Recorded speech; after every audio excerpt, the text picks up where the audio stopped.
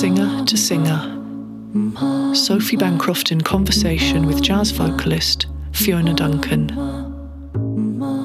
Episode 12, Second Chances.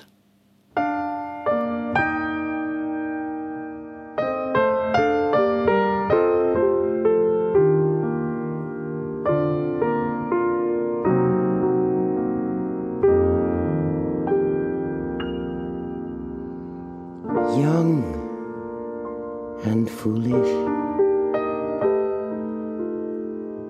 why were we born to be young and foolish? We haven't long to be. Soon enough, the carefree days, all those sunlit days go by. Soon enough, the bluebird has to fly. You know, after the workshops, really, I sort of started slowing down then. Still did. Well, you were ill for... Yeah, I was... How long? Yeah. How long did you not sing for? We'd just done a Danish tour just before I was ill, and we'd been... Jay Clayton was over in Copenhagen at Kat Lagarde's house, where we were running a vocal workshop, and Kat had met Jay at the workshop in Glasgow, I think, and or at my house, and invited Jay to come over as well, and we did a week's workshop there, and we did gigs for a month, a lot of gigs, and I came back, and I had one gig after I came back. And then we went down to see Leanne in Hastings. That's right. And that's when I took ill. Just after that, Yeah. On the way back from Hastings. Yeah. And it was, I don't know, I was really out of commission for nearly a couple of years. Yeah. Well, it was longer. Yeah, it was. It was. Because wasn't it just before your 75th birthday? That's right. That you were ill. That's right. And I think what I found, I mean, the whole time was just horrendous for all the people that loved you, you know. But what I found particularly powerful at a certain point in the journey of it was after you'd left hospital, because you were in hospital for a long time, weren't you? I remember I thought you were lying. I thought you were beside my bed, lying on top of a grand piano, draped over a grand piano. And I thought, what's Sophie doing on that grand piano? I was on morphine. I was out of my tree. I kept saying, what's Sophie? She's going to fall off. If that lid closes, she'll be squashed. Oh dear. Oh, terrible. But I remember when you'd gone home and you had a long recovery. Yeah, because my wound wouldn't close. Yeah, and I remember how, for me, it was very important. Actually, it was like nothing about singing mattered. All that mattered was you surviving. Mm-hmm. And I found that very powerful. Now I wonder what we were dreaming of, laughing in the sunshine. But I was really, so out of it for so long. I could hear this music all the time, Sophie. Yeah.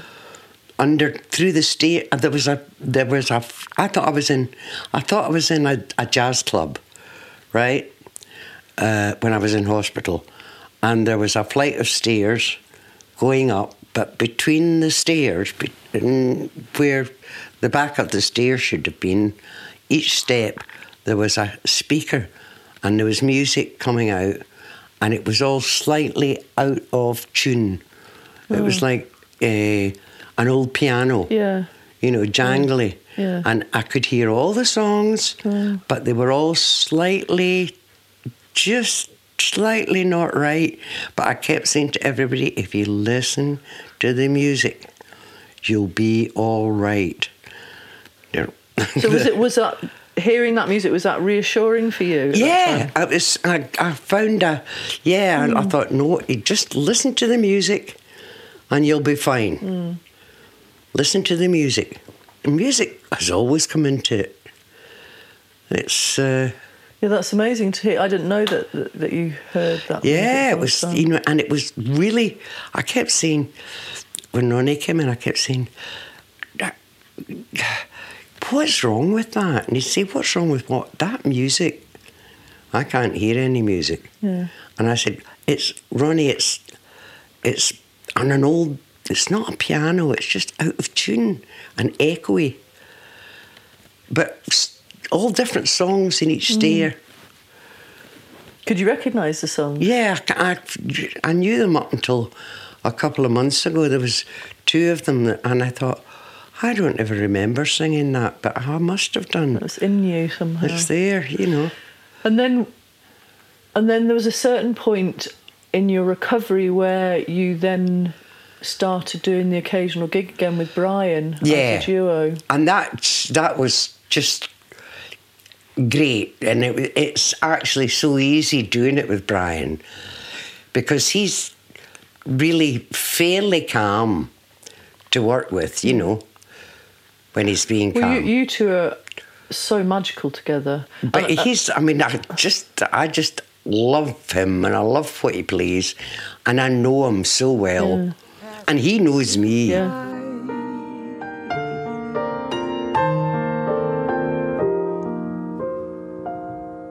We were foolish.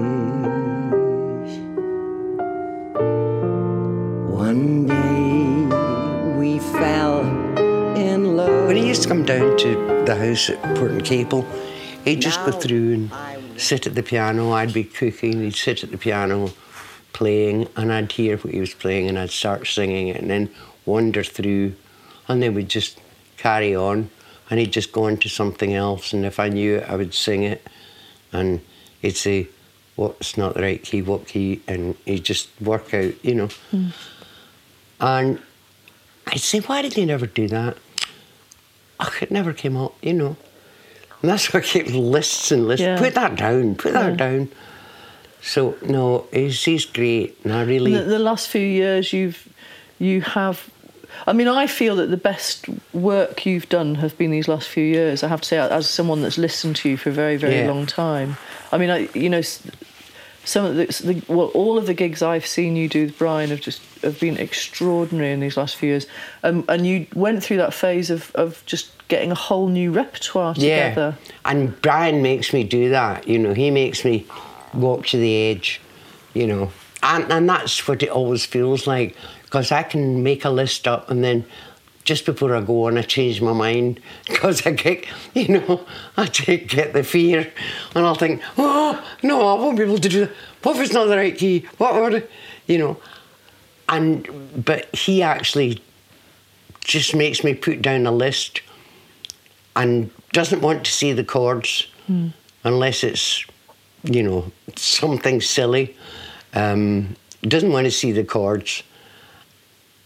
And just, and if we haven't, he'll start off, and if he knows right away it's not the right key, he just changes it, and I just hear him because I'm so into what he's doing, Yeah. So we just, we can just change it and look at the audience, see if they notice. It's a beautiful thing hearing you two. Laughing in the sunshine and crying in the rain. I that we were young and foolish again. When you have recorded in a studio without your audience, how do you, because you're such a, you relate so strongly to an audience, how do you deal with not having the audience there? It's really funny, it's just getting your head in a different space. It really is. I used to hate it. I remember from the very first one I did when I was 19, for Pie, you know, and being in a box that was miles away from the band and having an echo chamber which was about a foot big. I mean, it was huge. And what's that, you know? And feeling very disconnected with the music, you know. I suppose a bit like when somebody does one of these online stream things. Yeah. If there's a lag, that's what it felt like. Yeah. There's a slight time lag. Yeah. But now with Brian, and the last one that we did was, he was right there with me, and there was no spillover, and it was just a comfortable, safe place to be.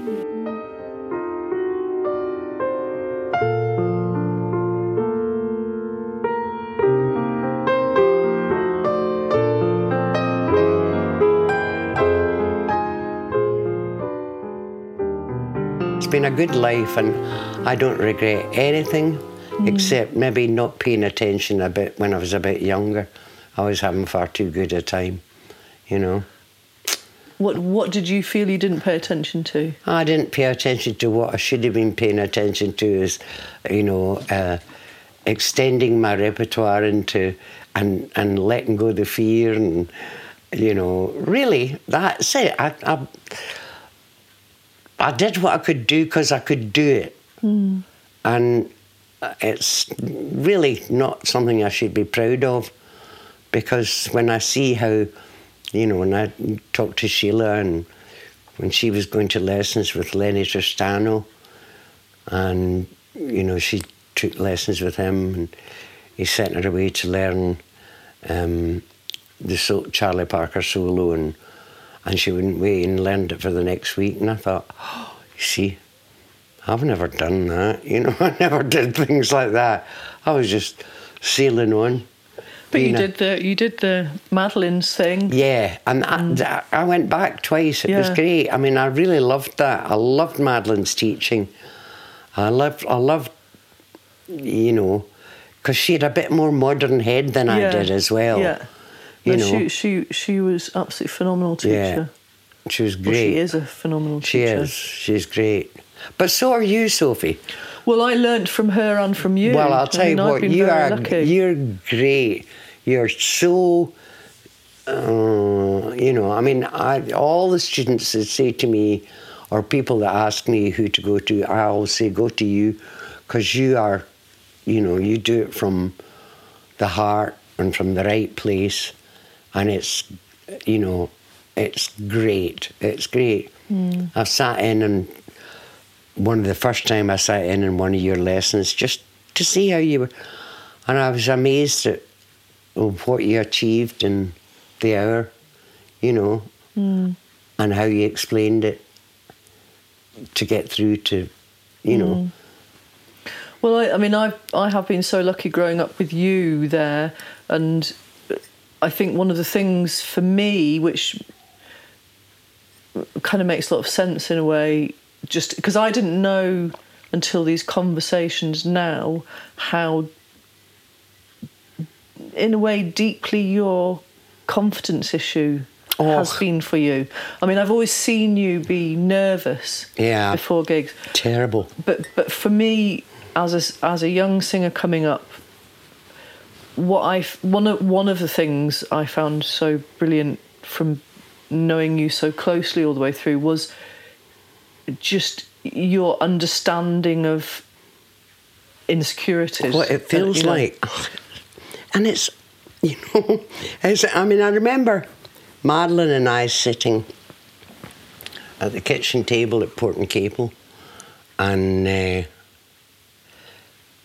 Madeline, it was in a morning, and she's sitting looking at me, and I'm sitting looking at her, and she said, you know, are we really such masochists? And I said, yeah. I said, it's like that. You know, what is it? 'Cause I think Madeline maybe suffered from that a lot when she was younger. But she's got through that, you know. And I know Vince Latiano, her husband, was quite instrumental, I think, in, you know, pulling Madeline into the next place, because he was working with everybody, you know. Yeah. I think he worked with Carmen a few times, and, you know, so she was really listening to what he was telling her. And when I was younger, I mean, he was great with me, but Forey was Dixieland, you know, and that was it. Clip your words, you know, punch, punch, punch. And that was punched into me like every night on stage. And that's the way I thought I had to do it to be accepted, you know. But no, I've got a lot of lack of self-confidence.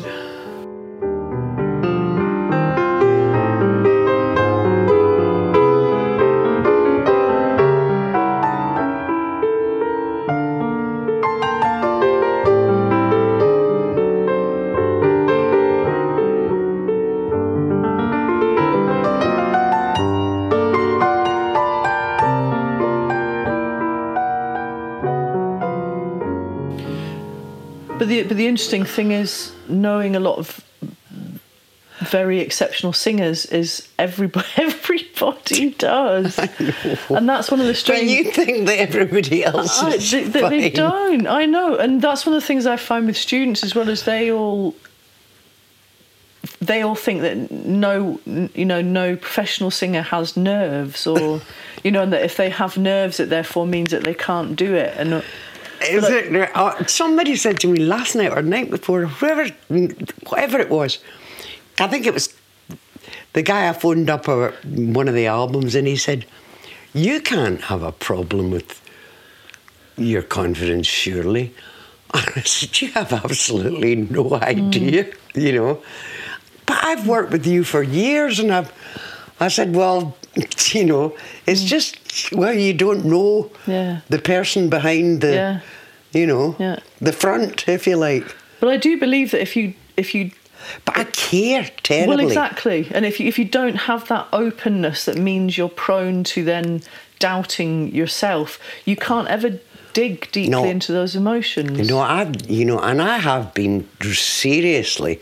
I mean, I have been seriously for years trying to find out what this is, and I've gone to, you know, various things. Oh gosh, Sophie, I remember when I was over in the States, and I was working well, and things were going good, but I felt totally out on a limb. Shirley MacLaine, sorry about that, but I felt totally out on a limb, and I remember looking up the local newspaper and seeing transcendental meditation, you know, and thinking, I wonder what that's about. TM, try and find out a wee bit about that. And I went down to this place, and they wanted thousands of dollars, you know. And I thought, maybe this is something that would help me. And then, I thought, no, this is not right. And I was reading the paper again, and I saw channeling. So I went, got a taxi didn't know where I was going, but gave them the address, and it was a house way out in the middle of nowhere, and I'm thinking, I shouldn't really have done this, you know, nobody knows where I am. And I went into the house, and it was full of people, and the guy said, right, in the back door, come in. They're in the middle, and I said, right, you know, middle of what?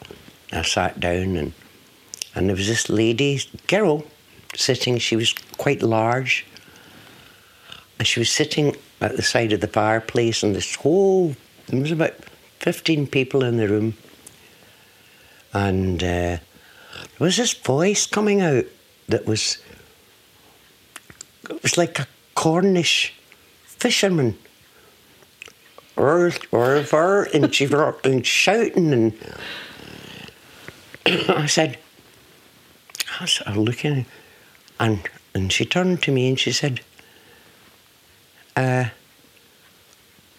what is the matter with you? And I said, I really don't know. I really don't know. I don't know. I don't know what's the matter. And she said, you know, have you got a question? Why? And I thought, all I wanted to know is why I feel the way I feel, why I get scared and I get panicky and my confidence seeps, and to get it back up again I have to really drag it out my feet. And she said it was, she said that you've had something happen in your life that has been, you know, early, that was traumatic, and I have no idea what that was, you know. But I mean, I went there, and the people from universities and things were all there, and they were asking questions and getting answers from this Cornish. She said that she took on the whatever it was of a Cornish fisherman. Oh. And this Cornish voice was coming out of this American mouth, and I couldn't believe it, you know. Yeah.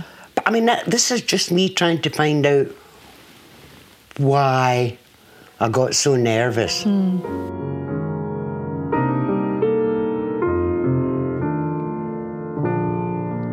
We were foolish. One day we fell. Because I remember when I did the Bird of Paradise in the club in Ann Arbor, which was a great jazz club, and they had everybody came there, everybody. That was one of the places that Monty Alexander came to, and it was Ron Brooks was on bass, a guy from Detroit who'd worked with the Lenny Tristano Trio, and quite a famous drummer who I didn't know, but everybody else knew, and a great piano player, black guys.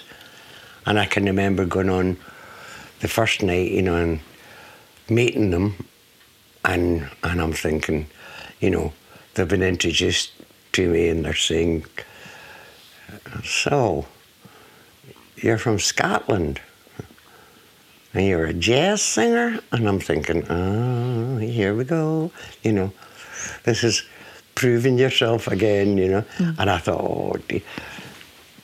But I'll tell you what, they were great. They were great, and I got booked back there quite 4 or 5 times, and it was a great night. It was a great club. But this, you know, every time I did anything like that, I had so little confidence in myself, and I needed somebody with me to say, you'll be fine, you know. And that shouldn't happen when you're in your 60s.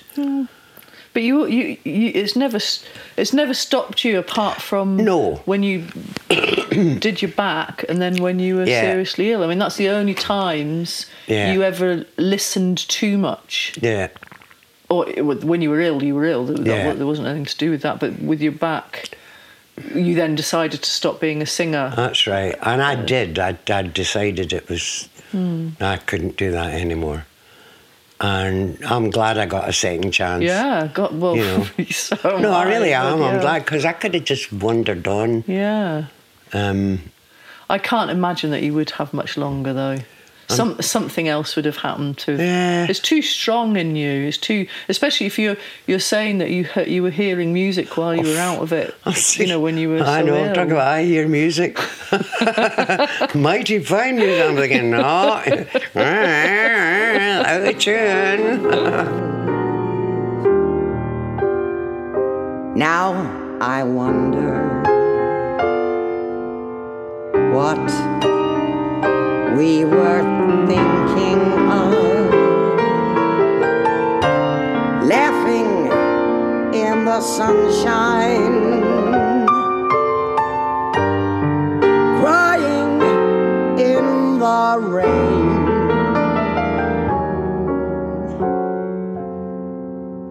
I wish that we were young and foolish.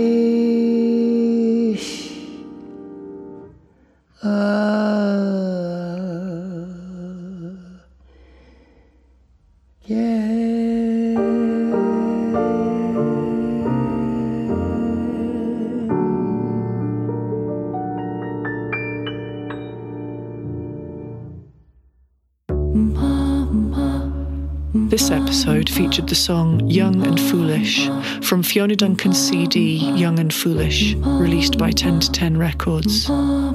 It's available to buy from propermusic.com. You can hear more tracks by Fiona Duncan at www.soundcloud.com/Fiona Duncan. Singer to Singer is a Sophie Bancroft production. Visit www.sophiebancroft.co.uk for more information.